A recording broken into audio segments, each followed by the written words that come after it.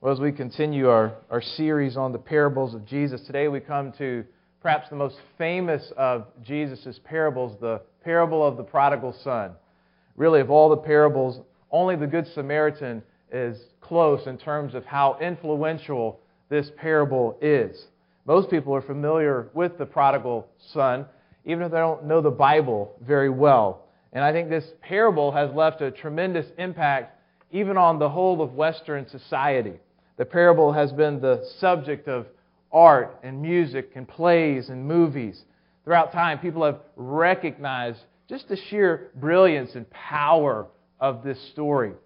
Literary geniuses like Charles Dickens, Mark Twain, and Ralph Waldo Emerson refer to it as the greatest short story. William Shakespeare utilized it numerous times in his various works. The great British poet Robert Bridges called it, quote, a flawless piece of art. Another esteemed British poet, William Cowper, said, "The parable of the prodigal son, the most beautiful fiction that ever was invented, our Savior's speech to His disciples, with which He closed His earthly ministrations, full of the sublimest dignity and tenderest affection, surpass everything that I ever read." As great as it is in terms of a piece of literature, we also know that more importantly, Jesus taught us this to impart spiritual lessons. And this parable has left a tremendous mark on the church. Some have called it the pearl of the parables, and some have said that it is really the essence of the Christian faith, encapsulated in a short story. In my mind, I think the story resonates with so many of us because of its vivid depiction of turning away from God and then tasting the bitter fruits of our choices. It also is a story of hope because we find in this glorious picture of the Father who symbolizes God such an incredible depiction of compassion and grace. What a picture we see of God from this story. The parable also has the power to convict us because there's a third character in the story, the elder brother, who is proud and self-righteous and looks down on his younger brother. All three figures are so captivating and contribute much to our understanding of God and ourselves. Now, I'm going to stick with the traditional title, calling it the parable of the prodigal son. But keep in mind that all three characters are vitally important to the story. The parable unfolds in such a way that it focuses first on the prodigal son, then the father, and then the elder brother. That's how I'm going to approach it. We're going to look today at the focusing first on the prodigal son, and then we'll come back next week and look at the father's reaction to the prodigal son, as well as the elder brother. So I want to invite you to turn to Luke chapter 15. If you're using one of the Bibles there, page 874. We're going to pick up in verse 1. As Jesus tells actually a series of three parables, all focusing on the theme of once being lost and now being found by God. Okay? And so the third parable, the prodigal son, is the climactic parable. So Luke chapter 15, if you would turn with me there.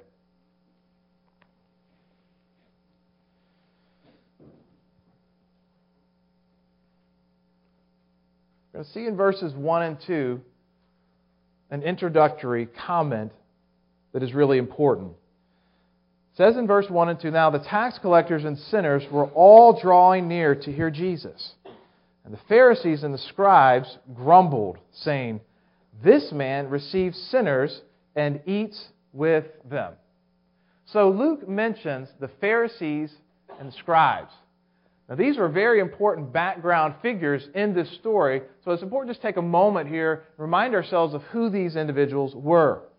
The Pharisees were one of the most prominent Jewish sects. They were influential on the local synagogue level throughout the region of Palestine. They were a little bit different than, say, the Sadducees, who were very prominent in Jerusalem with the temple. They were more on the local synagogue level. They were very influential.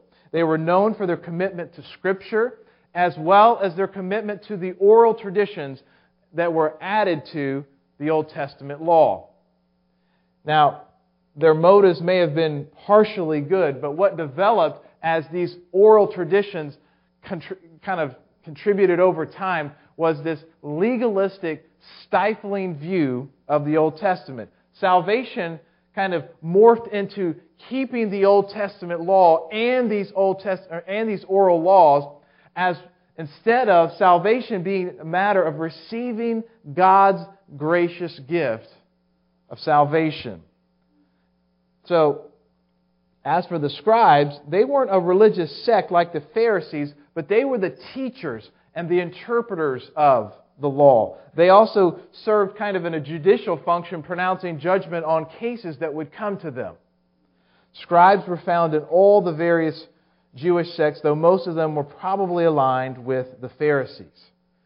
Sadly, both Pharisees and scribes developed this sort of superior, condescending mindset to the masses of people, particularly those whom they deemed unworthy sinners.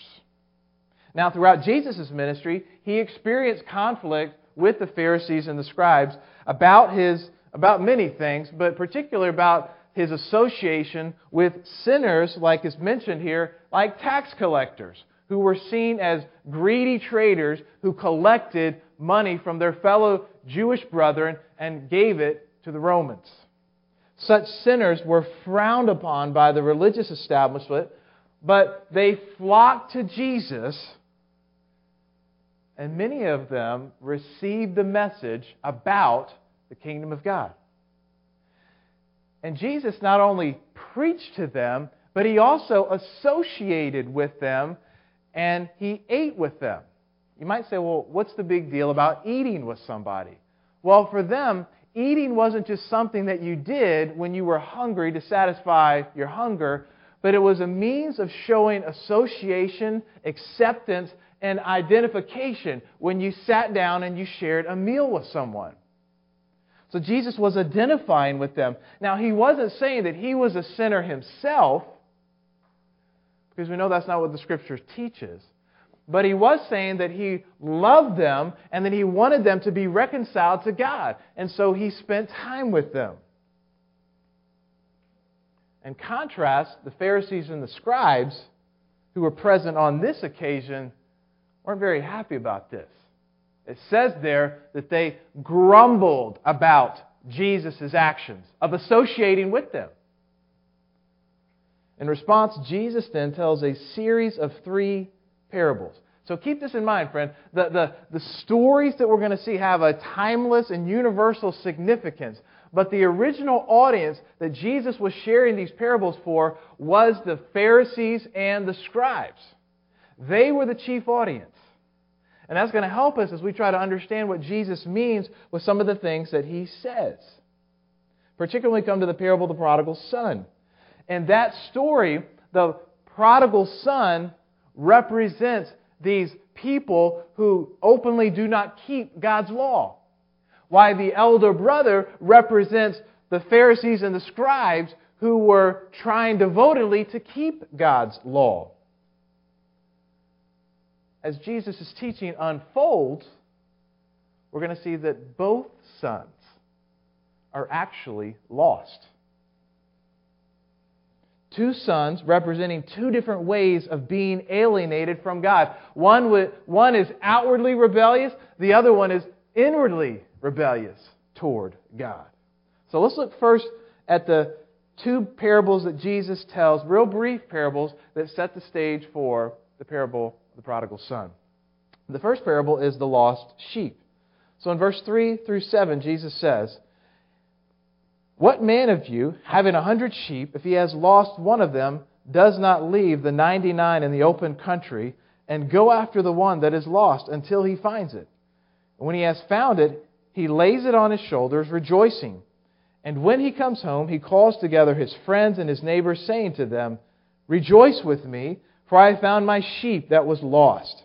Just so I tell you, there will be more joy in heaven over one sinner who repents than over 99 righteous persons who need no repentance." So Jesus tells this real simple story about a shepherd who owns 100 sheep. And unfortunately, one of them gets away. So he decides to leave the 99 behind, and then he goes and finds the one lost sheep. This would have been a natural response for people in this day. I'm sure the audience would have heard that and just sort of nodded their heads, yes, that's what he should do. That's a wise thing to do. By the way, when you read that, don't think that somehow he just left the 99 on their own to fend for themselves. He would have entrusted them with somebody else. Sheep would have instantly probably started wandering off, or they would have been in danger. So the 99 were safe there, but his focus was the one who got away, and so he goes and finds them. Now, as the parable concludes, the shepherd rejoices over finding the sheep. He tells his neighbors and his friends, and he wants them to come and celebrate with them. And the story of finding the sheep sheds light on a greater spiritual reality. In verse 7, as it says there is rejoicing in heaven over one sinner who repents. Friends, if a shepherd will go look for a sheep and then celebrate when he finds it, what Jesus is trying to say here is how much more will heaven rejoice and celebrate when just one sinner repents and turns to God. Powerful view of what happens in heaven, right? Interestingly, Jesus says there's more rejoicing over one sinner who repents than the 99 righteous people who need no repentance. What does Jesus mean by this? Is he saying that there are 99 who are already redeemed, and so the focus is now just on the one who's been newly redeemed? That's possible. But knowing the original audience, again, I think helps us to see that another interpretation is a little bit more likely. Jesus was addressing, again, the Pharisees and the scribes who regarded themselves as righteous and loved to flaunt their righteousness and their piety before the watching world. However, Jesus was not impressed. He didn't regard them as righteous. Jesus doesn't regard any person as righteous. He said just a few chapters ago in chapter 11 of Luke, he said in verse 13, "If you then who are evil know how to give good gifts to your children, how much more will the Heavenly Father give the Holy Spirit to those who ask Him?" There's none righteous in Jesus' eyes. Scripture would echo that. Romans 3:23 says, "We've all sinned and fall short of the glory of God." So the Pharisees and the scribes were not righteous. In reality, they stood in a kind of even more precarious position because they were like the beaten path that we talked about last week that was very hardened to the gospel message of the kingdom of God, where the seed would land on the soil and it would instantly just sit there and the birds would come and take it away. Therefore, I think Jesus is using irony to refer to them as righteous. So going back to the point of the story, when one sinner repents, there is more rejoicing in heaven than the 99 who are really not righteous. God takes more delight in that. The second parable is the lost coin. Let's look at this in verse 8 to 10. He says, "Or what woman having 10 silver coins, if she loses one coin, does not light a lamp and sweep the house and seek diligently until she finds it? And when she has found it, she calls together her friends and neighbors, saying, 'Rejoice with me, for I have found the coin that I had lost.' Just so, I tell you, there is joy before the angels of God over one sinner who repents." So here we have this woman. She has 10 coins. She loses one. Probably what Jesus says there was a drachma. It was a silver coin. It was worth a whole day's worth of wages. So this was a significant loss. And so she sets off to find this coin. And her task wouldn't have been an easy task. You see, in first century Palestinian homes, many of the homes didn't have windows. Or if they did, they would have been small. So it would have been pretty poorly lighted. and the floors would have been beaten earth, or they would have put stones and joined them together. So we'd have had these big cracks in the ground there. I found it interesting. When I was studying this week, they said that the archaeologists think they found what may have been Peter's home in Capernaum, there in that region. And when they were excavating it, they found coins still in the cracks of Peter's home. This many years, the coins just sitting in there, okay? So they were very likely just to get stuck in these cracks and you wouldn't find them. But this woman did. She was elated about it. And like the shepherd, she calls together her friends and neighbors to celebrate. And again, we read about this rejoicing in heaven. But notice the focus changed a little bit. Did you catch that? It says there is joy in heaven before the angels of God over one sinner who repents. The angels may be rejoicing, but they're not the focus. It says there's rejoicing before the angels in heaven. In other words, someone else is rejoicing before them. Who is that? God. God is rejoicing before these angels when one sinner repents. So again, the point is, if a woman loses a coin, valuable coin, searches for it and finds it and rejoices and tells all of her friends and neighbors, how much more, well, not just angels in heaven, but God in heaven rejoice over a sinner who turns and finds God. By the way, what a contrast to the Pharisees and scribes, who grumbled over these sinners turning to God. They should have been celebrating like God. So despite their outward religiosity, they were far from God's will and God's character. And Jesus' two little brief parables so far is a strong rebuke to their proud attitudes. So now we come to the final parable. Again, certainly the climax of this string of parables that Jesus tells. It's much longer than the other parables. In fact, it's the longest parable that Jesus tells. As I said, I want to focus here this morning on the prodigal son for the rest of our time here. Read with me, if you will, verses 11 to 16. And he said, "There was a man who had 2 sons. And the younger of them said to his father, Father, give me the share of property that is coming to me. And he divided his property between them. Not many days later, the younger son gathered all he had and took a journey into a far country. And there he squandered his property in reckless living. And when he had spent everything, a severe famine arose in that country, and he began to be in need. So he went and hired himself out to one of the citizens of that country, who sent him into his fields to feed pigs. And he was longing to be fed with the pods that the pigs ate. No one gave him anything." So to begin, we see that the son asked the father for his share of the inheritance.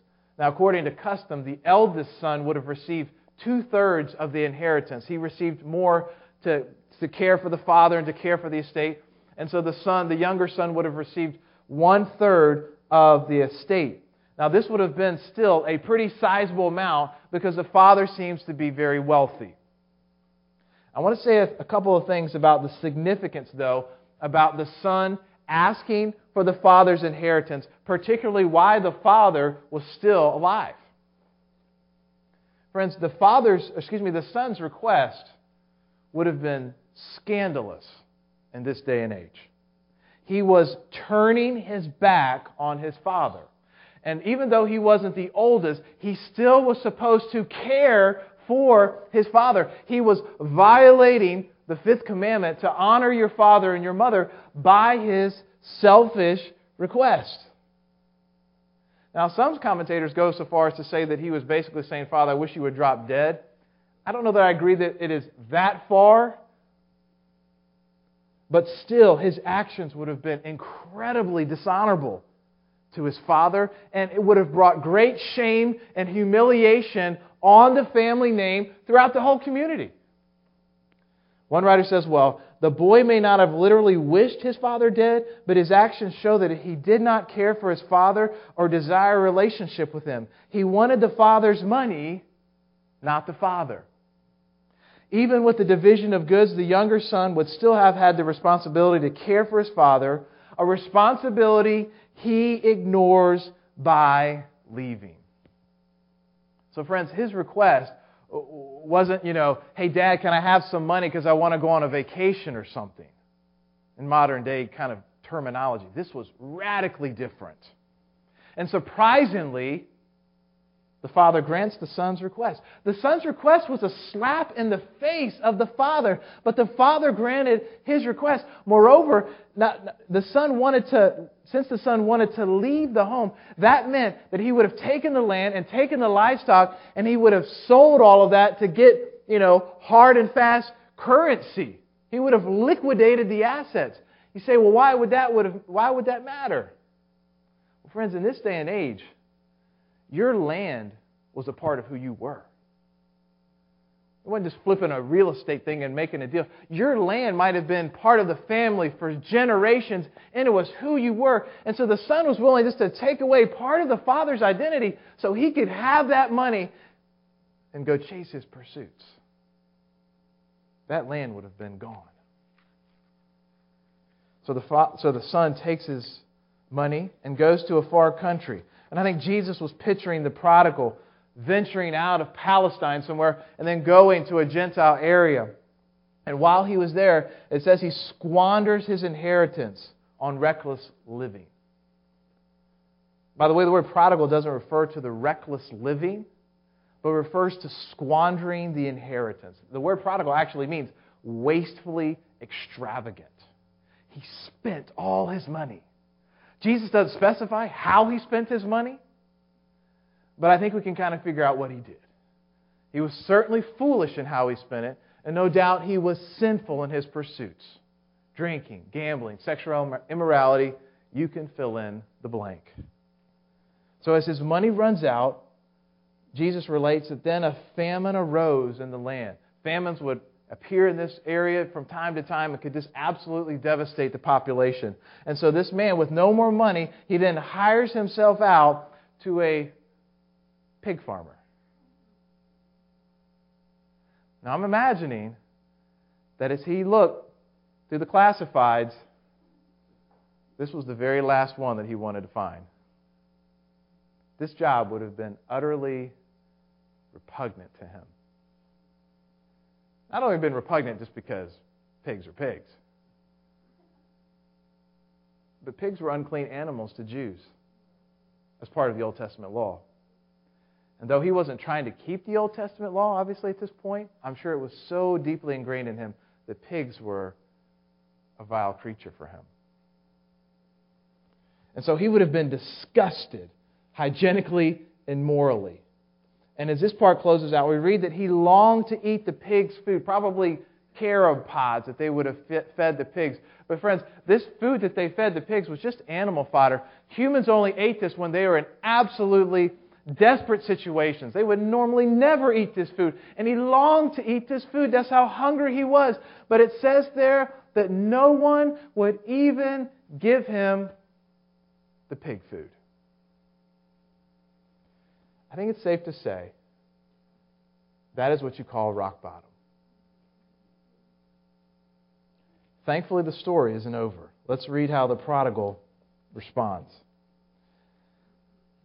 It says in verse 17, "But when he came to himself, he said, 'How many of my father's hired servants have more than enough bread, but I perish here with hunger?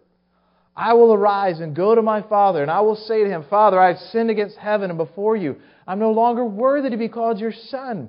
Treat me as one of your hired servants.' And he arose and came to his father." Prodigal comes to himself. He comes to his senses. He realizes what a fool he has been. He is dying, working for a pig farmer, hoping to have their food, and he's not getting anything. And so he realizes that he could return as a hired hand and work for his father and have more than enough bread to eat.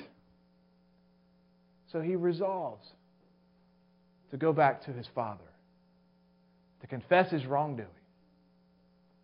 Now, some commentators think that his confession wasn't sincere at this point, that he was just trying to work a plan of ingratiating himself back with his father. I don't agree. I think he was sincere. I think he was sincere. He wasn't just trying to ingratiate himself. There's no indication in the text. And the fact that he uses Old Testament confession language really affirms in my mind that the prodigal was truly repentant. He was sinning against God. Micah 7:9 says, I will bear the indignation of the Lord because I have sinned against Him. Psalm 51 recounts David's sordid affair with Bathsheba, and after he turned to God in confession, it says in verse 4, against you only have I sinned and done what is evil in your sight. So I think like these Old Testament examples, the prodigal realized that not only was he just sorry for the way things have turned out, and he was sorry for the way he treated his father, but he realized that ultimately all of his sin was against God.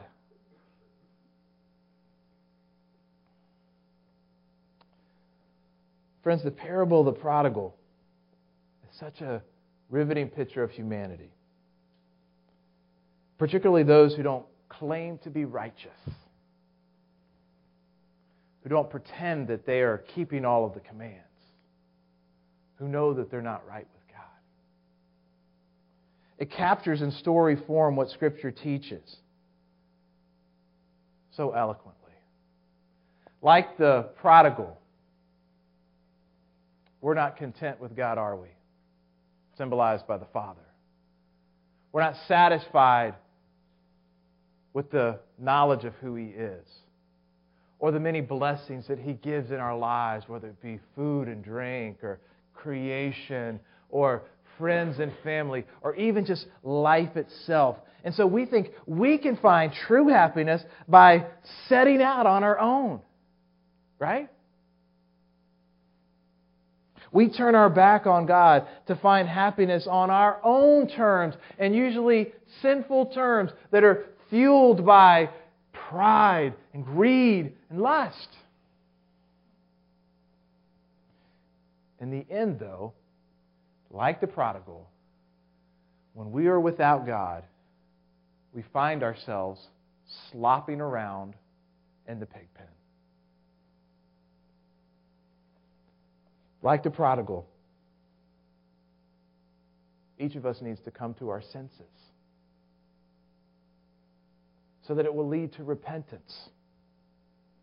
Friends, you know the word repentance literally just means changing your mind, to think differently.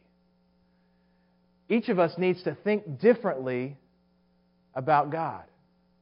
We need to stop wasting the goodness of God that He gives in our lives. We need to stop excusing sinfulness, don't we? That we have sinned against God, and we need His forgiveness. And it really does matter.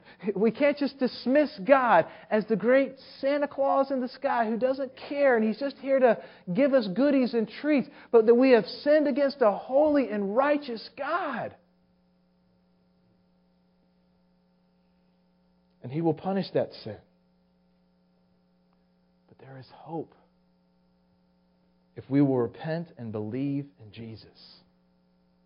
Because you see, friend, He came to save prodigals. Luke 19:10, Jesus says the Son of Man came to seek and to save the lost, though He's the complete opposite of a prodigal in that He was sinless. This is why He came. He loves you so much, and He died on the cross to take away your rightful punishment from God so that you can be declared righteous. Friend, remember that God did not create you to be a prodigal. He didn't create you to be a prodigal. You don't belong in the far country of judgment and despair. God made you for Himself. And He wants you to come home. And the way to come home is to come into your senses, really understanding who you are and who God is. But you don't stand in a good spot apart from the grace of God. But that the grace of God also will put you in a great spot if if you will believe in who Jesus is, repent of your sins, declare your faith in the Lord Jesus, then the door is always open for those who want to come home. Well, this morning as we wrap up our time here, I wanted us to give a little bit of time for us as a church. You know, I like to do this because as you look at the New Testament and you see the corporate gatherings, you see that there's teaching, but there's also times of mutual instruction, mutual encouragement as the body builds itself up. And boy, there's a lot we just took in, wasn't there? And as I was thinking and praying about it here this morning, about how we could process this together as a church and build up one another, maybe there's someone today who just has a brief testimony, quickly, about how you were a prodigal and God has brought you home. I look at my own life. I was a prodigal. I wasn't off the deep end like that man in the story. But like we sang a few moments ago, and can it be? I was fast bound in sin and darkness. And then God opened. He sent that flame of light into the judgment. My chains fell off and I arose free. Hallelujah.